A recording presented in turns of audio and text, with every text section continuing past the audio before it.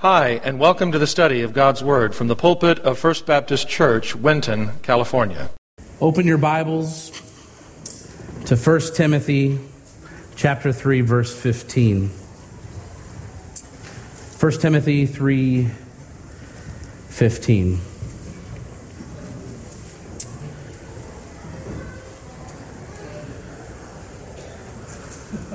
It's good to hear all those kids, right? It is so good.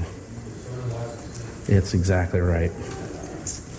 1 Timothy 3:15 says, "But if I tarry long, that thou mayest know how thou oughtest to behave thyself in the house of God, which is the church of the living God, the pillar and ground of the truth." A pastor in a mid-sized town wrote the local newspaper explaining 10 reasons that he stopped going to athletic contests. And he said this: first, every time that I went, they asked me for money. Number two, the people with whom I had to sit with didn't seem very friendly. Number three, the seats were too hard and uncomfortable. Number four, the coach never came and talked with me. Number five, I was sitting with some hypocrites. They only came to see what others were wearing. Number six, some games went into overtime, so I was late getting home. Number seven, the band played some numbers I had never heard before. Number eight, the games are scheduled when I want to do other things. Number nine, my parents took me to too many games when I was growing up. And number 10, since I read a book on sports, I feel that I know more than the coaches anyhow. In case you haven't guessed or figured it out, there are very easy ways that we can see the parallels here with excuses of not to go to church and how silly that they can be. The fact of the matter is that many people don't like church or going to a church or committing to a church or getting involved in a church or supporting financially a church. And I know what you're thinking. Oh, here comes Pastor. He's going to ask for money now, right? No, I'm not. I have the belief that God will provide what we need when we need it. Amen? I do. I really believe that. But to some, church is a bother rather than a blessing. A nuisance instead of a need. A ritual rather than a refuge. But today I want you to see that the church is worthy of our support and participation and commitment. Today's sermon is obviously one of and very many in this sermon series. And all things church and why it matters. Why do we matter and why do we need to be an impactful church? In our text, the word church, or ecclesio, clearly refers to the local church that Timothy pastored. Ecclesia is found 113 times in the New Testament. Only a few times does it clearly mean the universal church, sometimes called the invisible church. That is, the body of Christ consisting of all born-again believers from all faith traditions and all eras of Christianity from Pentecost to the present. And about 90% of all the ecclesia refers clearly to local churches. The visible manifestation of God's people gathered in local assemblies for worship, witness, fellowship, and service, like we do here at Winton First Baptist. You see, God places a very great degree of importance upon the local church, and today I want you to see why the church is worthy. First, it's worthy because of the person who is at its head. The church, both universal and local, is referred to in a variety of ways in the Bible. Let's look at 3 word pictures in the New Testament that uses to explain the church to us. First, it is referred to as a building with Jesus as the chief cornerstone. In Matthew chapter 16, Peter had just stated that Jesus Christ was the Christ, or Messiah, the Son of the living God. Matthew 16, verse 16. It was right after this statement in verse 18 that Jesus said, "And I say also unto thee, that thou art Peter, and upon this rock I will build my church, and the gates of hell shall not prevail against it." Jesus wasn't making Peter the first pope in this, as a Roman Catholicism teaches. Rather, he was doing a little play on words here, which the original Greek clearly states and shows. Peter's name in Greek is Petros. Most of you know that. But which means a stone, by which is meant a detached or small stone that might be thrown or easily moved.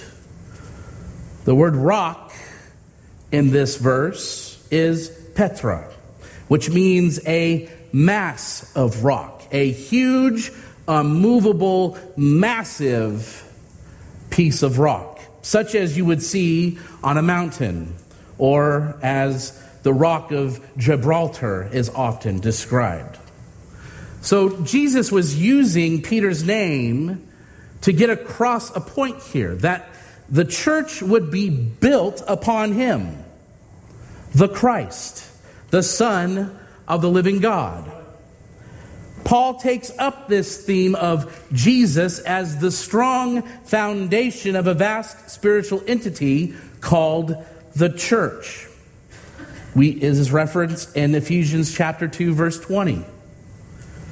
And are built upon the foundation of the apostles and prophets, Jesus Christ himself being the chief cornerstone, in whom all the building fitly framed together groweth unto a holy temple in the Lord, in whom he also are builded together for an habitation of God through the Spirit.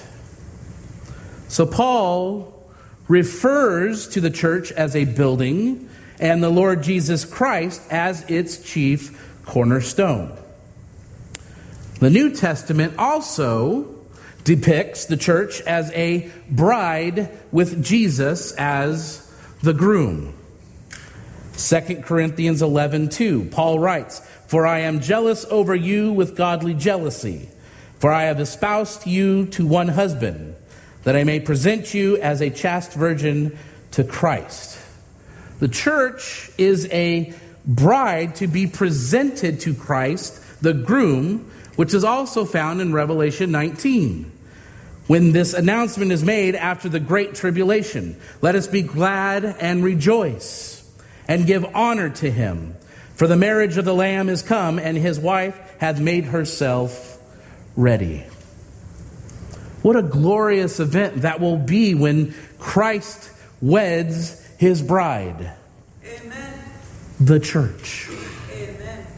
Finally, the New Testament depicts the church as a body with Jesus at its head. Paul says in Ephesians chapter 1, verses 22 and 23, that God the Father hath put all things under his feet, and gave him to be the head over all things to the church, which is his body, the fullness of him that fills all in all. And then in Colossians chapter 1, he says, and he, referring to Jesus, is the head of the body, the church, who is the beginning, the firstborn from the dead, that in all things he might have the preeminence. So the Bible also refers to the church as a body with many functioning members. But its head, its ruler and controller, is Jesus Christ. Now, note one critical thing about each of these New Testament word pictures I'm kind of throwing at you here. Number one, it's describing the church, and there is an inseparable relationship between the church and Christ.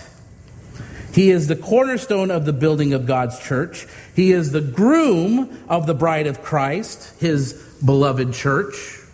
And he is the head of the body of Christ, which is the church. Listen, the church is worthy because it is unmistakably associated with and connected to and interrelated to the Lord Jesus Christ.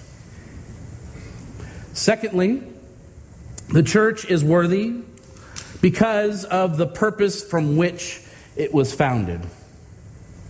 In Ephesians chapters 1 through 3, Paul explains the glorious truth about how God joined the Gentiles together with the Jews to create this glorious new people of God, the church.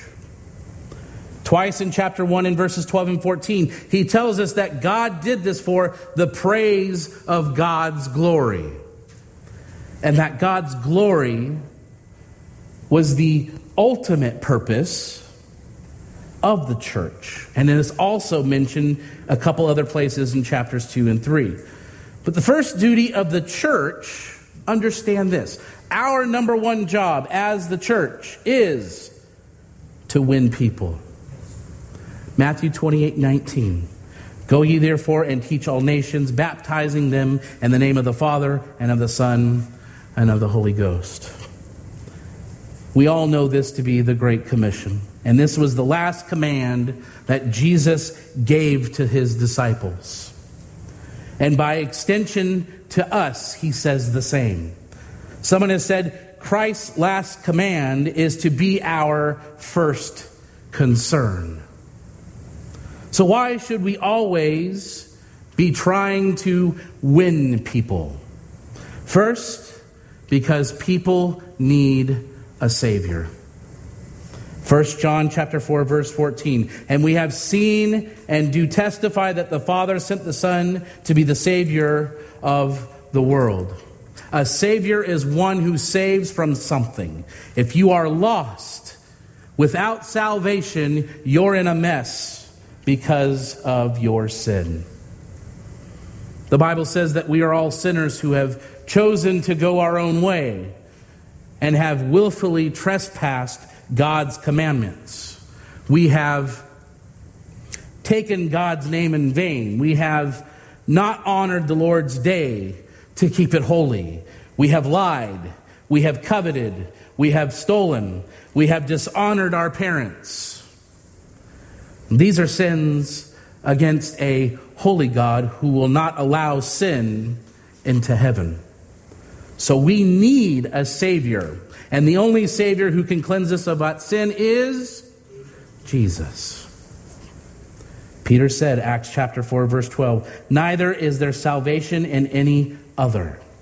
For there is none other name under heaven given amongst men whereby we must be saved. It is not being pushy to tell people about the Savior.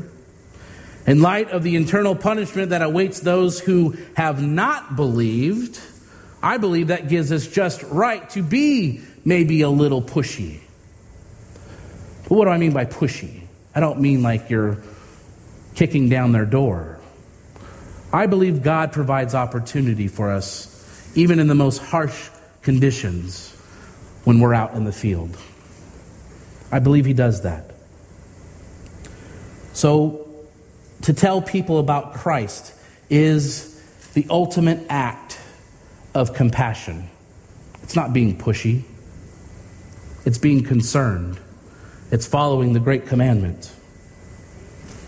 Second, we ought to win people to Christ because people need a shepherd. In Matthew 9:36 we read, "But when he, Jesus, saw the multitudes, he was moved with compassion on them, because they fainted and were scattered abroad as sheep having no shepherd." Without Christ, people are without purpose. Without Christ, people are without direction. Without Christ, people wander from pleasure to pleasure and from endeavor to endeavor, looking for fulfillment and purpose. But we all know that that's an empty search. As the writer of Ecclesiastes says, "I have seen all the works that are done under the sun, and behold, all is vanity and vexation of spirit." And so it is without Christ. And without Christ, a person's life is purposeless, rudderless. Everyone needs a shepherd to guide them and to direct their lives and give it meaning. And thirdly, we should win people because they need abundant life. John 10:10, Jesus said, "The thief comes not but for to steal and to kill and to destroy. He comes that they might have life, and that they might have it more abundantly."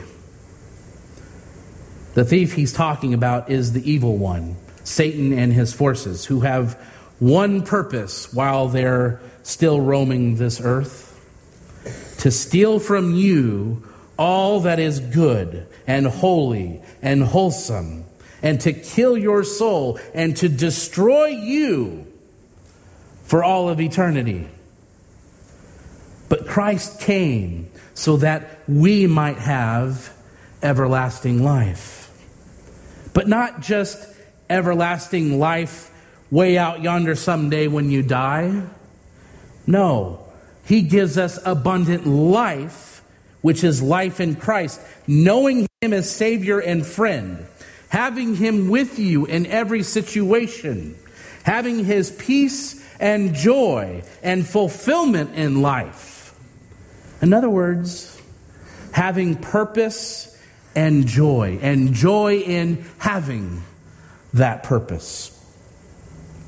I can hardly contain myself describing the blessings of the Christian life, but they are only available through Christ.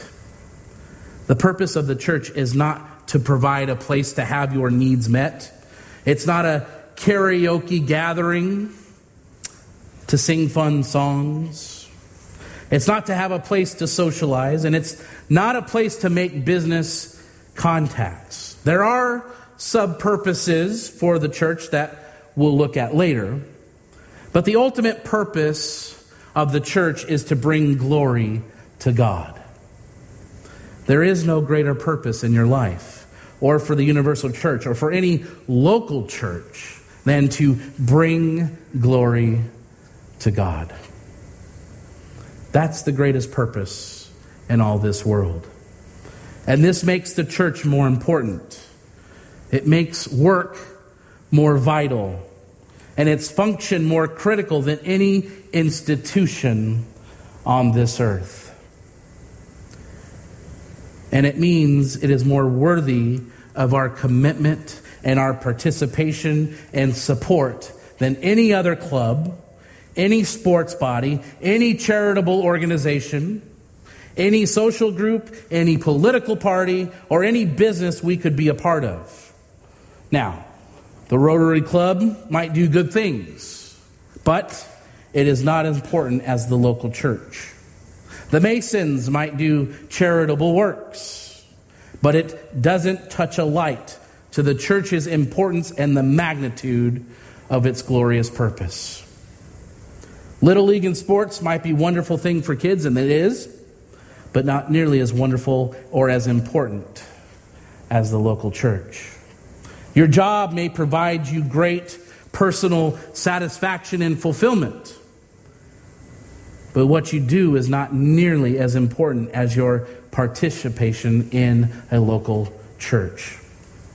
Someone once said that the church has many critics, but it has no rivals. And what is true of the church as a whole applies to the local church too.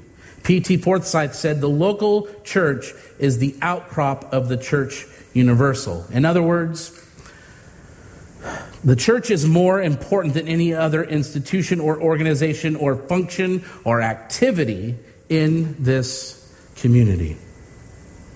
Winton First Baptist Church's purpose is more significant in God's scheme of things than what the U.S. Army does, or what the German American Club does, or so on and so forth. The church is worthy because it has the most important purpose in the world. And we ought to show that by our lives and our actions, to show its worthiness and honor. Finally, the church is worthy because of the price that was paid for it. Jesus came at just the right time for the purpose of redeeming the human race. The meaning of the word redeem is to buy back. In other words, Jesus came to earth for the purpose of buying back that which had been lost from God. This was his purpose in coming. This is why Jesus was sent by God. He was sent to redeem us. So what is the price of that redemption? Well, Jesus willingly assumed two things. First, he assumed man's position. He was born of a woman. When Jesus Christ was born into this world, divinity took on humanity. God took on flesh. And as he walked upon this earth, he assumed the position of being a human being who felt pain, hunger, weariness, and also faced temptation, much like you and I. He got down on our level. He experienced everything that we experienced, with one important exception. Jesus never experienced sin. He lived a sinless, perfect life as a human being upon this earth. And the second thing that he assumed was man's predicament. He was born under law. Man's predicament is that we are under condemnation because we cannot live a life that measures up to God's righteous standard. Romans 3:23, all fall short of the glory of God. And most people today tragically refuse to accept God's assessment of their situation. They want to excuse or justify their sin, explaining it away or trying to recategorize their behavior, or finding others that think just like them as to validate their sin. They are about God's law the way former Surgeon General under President Bill Clinton, Jocelyn Elders, was about the law of the United States. She left the courthouse in which her son was convicted for possession of heroin, and she was asked how she felt about him breaking the law. Hers being the voice for the legalization of drugs in our society, she replied, "I don't think he broke the law." I saw something very interesting this week as I was in Disneyland with the kids and the family. There was a sign that says, and this was in Toontown, just to kind of give you a picture. There's a sign on the door there that the kids go and they pull on the door and electrical shocks kind of go out in cartoon fashion. And it said something to the regard of, you cannot open this door, so it's undoubtedly, unexcusably, you are unable to touch this door. And then in bold letters on the bottom it says, unless you feel like it. And it's simple, and I know there was a childlike quote on there, and it's meant to be something else, but doesn't that explain how we treat sin sometimes? We know that we're not supposed to touch it. We're not supposed to be a part of it. But yet we feel like it sometimes, so we go ahead and dabble. That's the point here. Jesus took on our predicament, but he did not take on a sinful life. He lived that perfect life. And though he knew no sin, Jesus was willing to suffer our punishment. He was willing to take our place so that we might be right with God, so that we might be bought back and belong to God. In the fullness of time, at just the right time, Jesus Christ came to purchase we who were under the law, who were trying hard to obey it, but we were powerless to do so. He did this not only by living a perfect life, doing for us what we could never do, but he also did this by offering himself as a perfect sacrifice. Again, doing for us what we could never do. You see, the price we were condemned to pay was so great. It requires an eternity's worth of suffering in order for the penalty for our sin to be fully paid.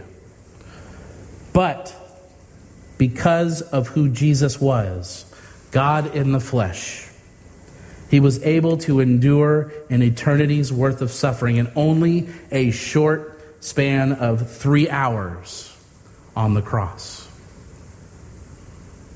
Something that you and I could never do. And before he laid down his life, Jesus declared, "It is finished," which meant that he had completed the work he was sent to perform. He had fully paid the price for the sins of the world. And 3 days after his death on the cross, he was raised from the dead as evidence of the fact that the penalty for sin had been fully paid, and that it was now possible for us, men and women, boys and girls, to belong to God. We tend to think of Christ dying for our sins personally, and the Bible does teach that. But the Bible also teaches a corporate aspect of redemption. That Christ died for a group of people called the church, which one becomes part of. He trusts in Christ by faith alone. In other words, not only did Christ die for you and me personally, but he also died for the church as a whole. For instance, in Acts chapter 20, verse 28, Paul warned the Ephesian elders to be watchful over the flock that God had made them overseers over. And then he instructed them to feed the church of God, which he hath purchased with his own blood. And then there's every wife's favorite verse in the Bible, Ephesians 5:25, "Husbands, love your wives, even as Christ also loved the church and gave himself for it." So the church is worthy because of the price that was paid for it. And what was that price? Jesus gave his life for the church. Suppose you bought a brand new Lamborghini. I'd like to talk to you about tithing to the church. But let's just say you bought a brand new Lamborghini, which you probably don't even know what its worth is today. Some of you are car guys out there, but some of you don't even know what it's worth. Well, neither did I, but I vaguely knew what it was, and so I looked it up. And a brand new Lamborghini Veneno is valued at $4 million. Brand new. So let's say you bought that brand new Lamborghini for $4 million, right? And before you could even get insurance for it, somebody took a sledgehammer and demolished it. Would that make your blood boil? Why would it make your blood boil? Because you paid dearly for it, correct? Don't you think Jesus thinks more of the church, which he gave his life for, than we would for any car or all the vehicles on this earth? The church was worthy of Jesus' sacrifice on Calvary. So it should be worthy of our sacrifice and commitment. If the church was worthy for Christ to die for, it should be worthy of some things from us. The church is worth uniting with. The outcrops of the Church Universal are the hundreds of thousands of local churches around the world. You honor the Church Universal by uniting in fellowship with it and getting involved in the local church and supporting financially the church. There you go. There's my spiel. Support us financially. That's it. Okay? But that's what we've been called to do. In 1 Corinthians chapter 12, Paul likens a church to a body with many different parts. His main point is that every part of the body has a role, a job, a function. But here's something you need to see. You never see a body part unattached to a body. Well, depends on where you live and who you work for. Suppose the doorbell rang and you went to the door and there was an eyeball or an arm floating in midair. You say, well, that's absurd. But you just proved my point, because it is also absurd for a Christian not to be united with a local body of believers. You say, well, I don't need to join the church. I'm part of the invisible church. There's a man who said to the preacher, I want to sing in your choir. And the preacher said, well, you don't belong to our church. Where do you have your membership? He said, I don't belong to any local church. I belong to the invisible church. The pastor replied, well, then I suggest you join the invisible church's choir. Now, I would never, ever say that to you. Maybe in jest, but not seriously. You say, Pastor, I want to keep my, and I've heard this already, just so you know. You say, Pastor, I want to keep my membership at my home church in my hometown or where I came from last. Well, the question becomes, who's ministering to you here in this community? The members of that stateside church or the members here at Winton? Who's preaching and teaching God's word to you and counseling you if you request it, and planning programs to meet your family's spiritual needs? The pastoral staff here, or where you were going before? If you go to the hospital, is your pastor there to hop in a plane and visit you in the hospital, or do you reckon that you'd have me do that, or someone within the church to do that? And when you get out of the hospital, do you expect the sweet members of that church of yours, wherever it might be, for them to come visit you and fix meals for you? Or would you have us do that and help you with that? This is not chastisement. Understand this. It's just something that honestly, it doesn't compute with me. I don't understand it. But I guess that's not for me to understand, but to love on you and to welcome you here and let you know that we are a welcoming church. And we want you to thrive here. We want you to be in ministry here. We want you to serve the way the Lord God would have you serve. And then I'm way off. Finally, I said finally before. Finally, the church is worthy of our faithfulness. Amen? It is worthy of our faithfulness. Hebrews 10:24 and 25 says, and let us consider one another to provoke unto love and to good works, not forsaking the assembling of ourselves together, as the manner of some is, but exhorting one another, and so much the more as ye see the day approaching. I would submit to you that church attendance is more important than the extra hours of sleep you want on Sunday morning or during the Sunday morning Bible study classes that we offer. I would suggest to you that rest and family time on Sunday is important, but not more important than gathering together with the faithful on Sunday morning and Sunday evening to learn more of God's Word and to fellowship with the brethren. And attending a growth group is more important than watching your favorite TV show on that night, especially in this day and age where you can record it and come back to it. The church is worthy. The church is worthy. And it's also worthy of our service. When you serve in a local church, you're functioning as part of the whole body, helping it to be healthy and strong. If my arm is cut off, something vital is missing.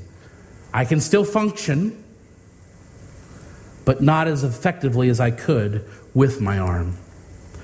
If they have to take out one of my lungs, I could survive with my other lung, but I'd be weak or sickly for the rest of my life unless I got a lung transplant.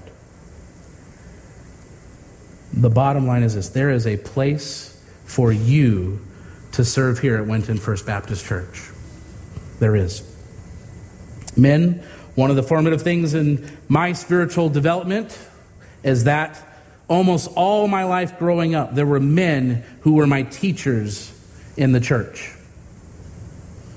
I had women teachers too, but I needed to see men serving God. As a man who did not grow up with a father, I needed that relationship to men in the church. I needed to see men serving God. Men reaching down and serving the kingdom by serving children. Some of you tough guys would charge through a hail of bullets in a battle without a second thought. But you go weak in the knees in the thought of teaching a kids class just once a month, maybe in children's church.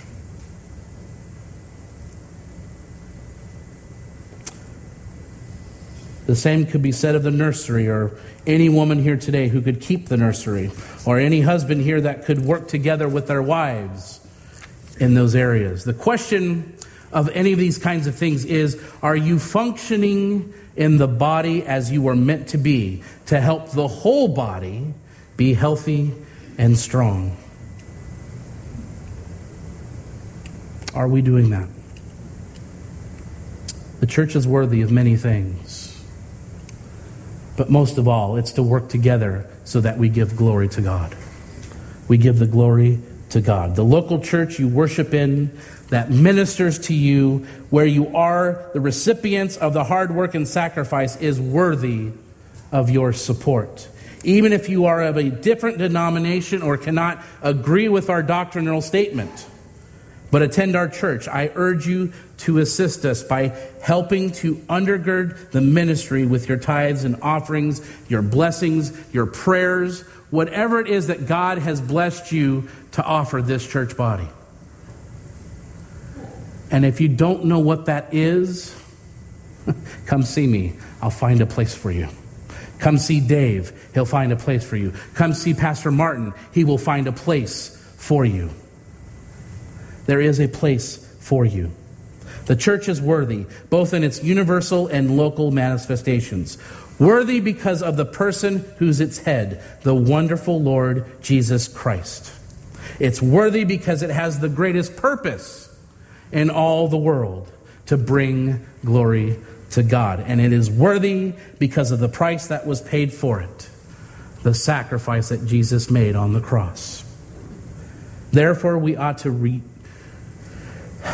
reestablish relationships. Reestablish our place in this church. Unite with the local manifestation of the Church of God. I happen to know of a good place you can serve. Be faithful to its services.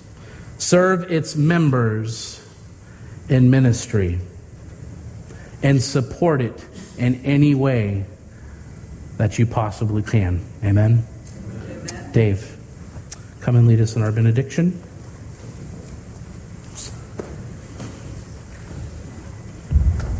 Let's stand together. Let's thank God for His blessings and just praise Him as we leave this morning. Praise God from whom all blessings flow.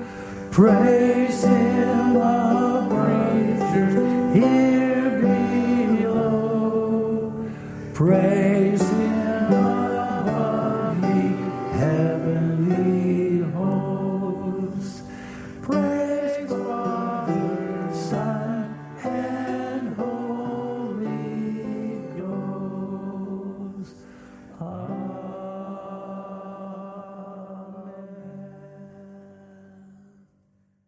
Heavenly Father, as we leave here this morning, I pray that we find ways to get involved, to serve you and to give glory to you. Lord, as a body of Christ, we need to function together to be more effective to bringing those into the kingdom. Thank you, Lord, for the opportunities that you will place before us to do so.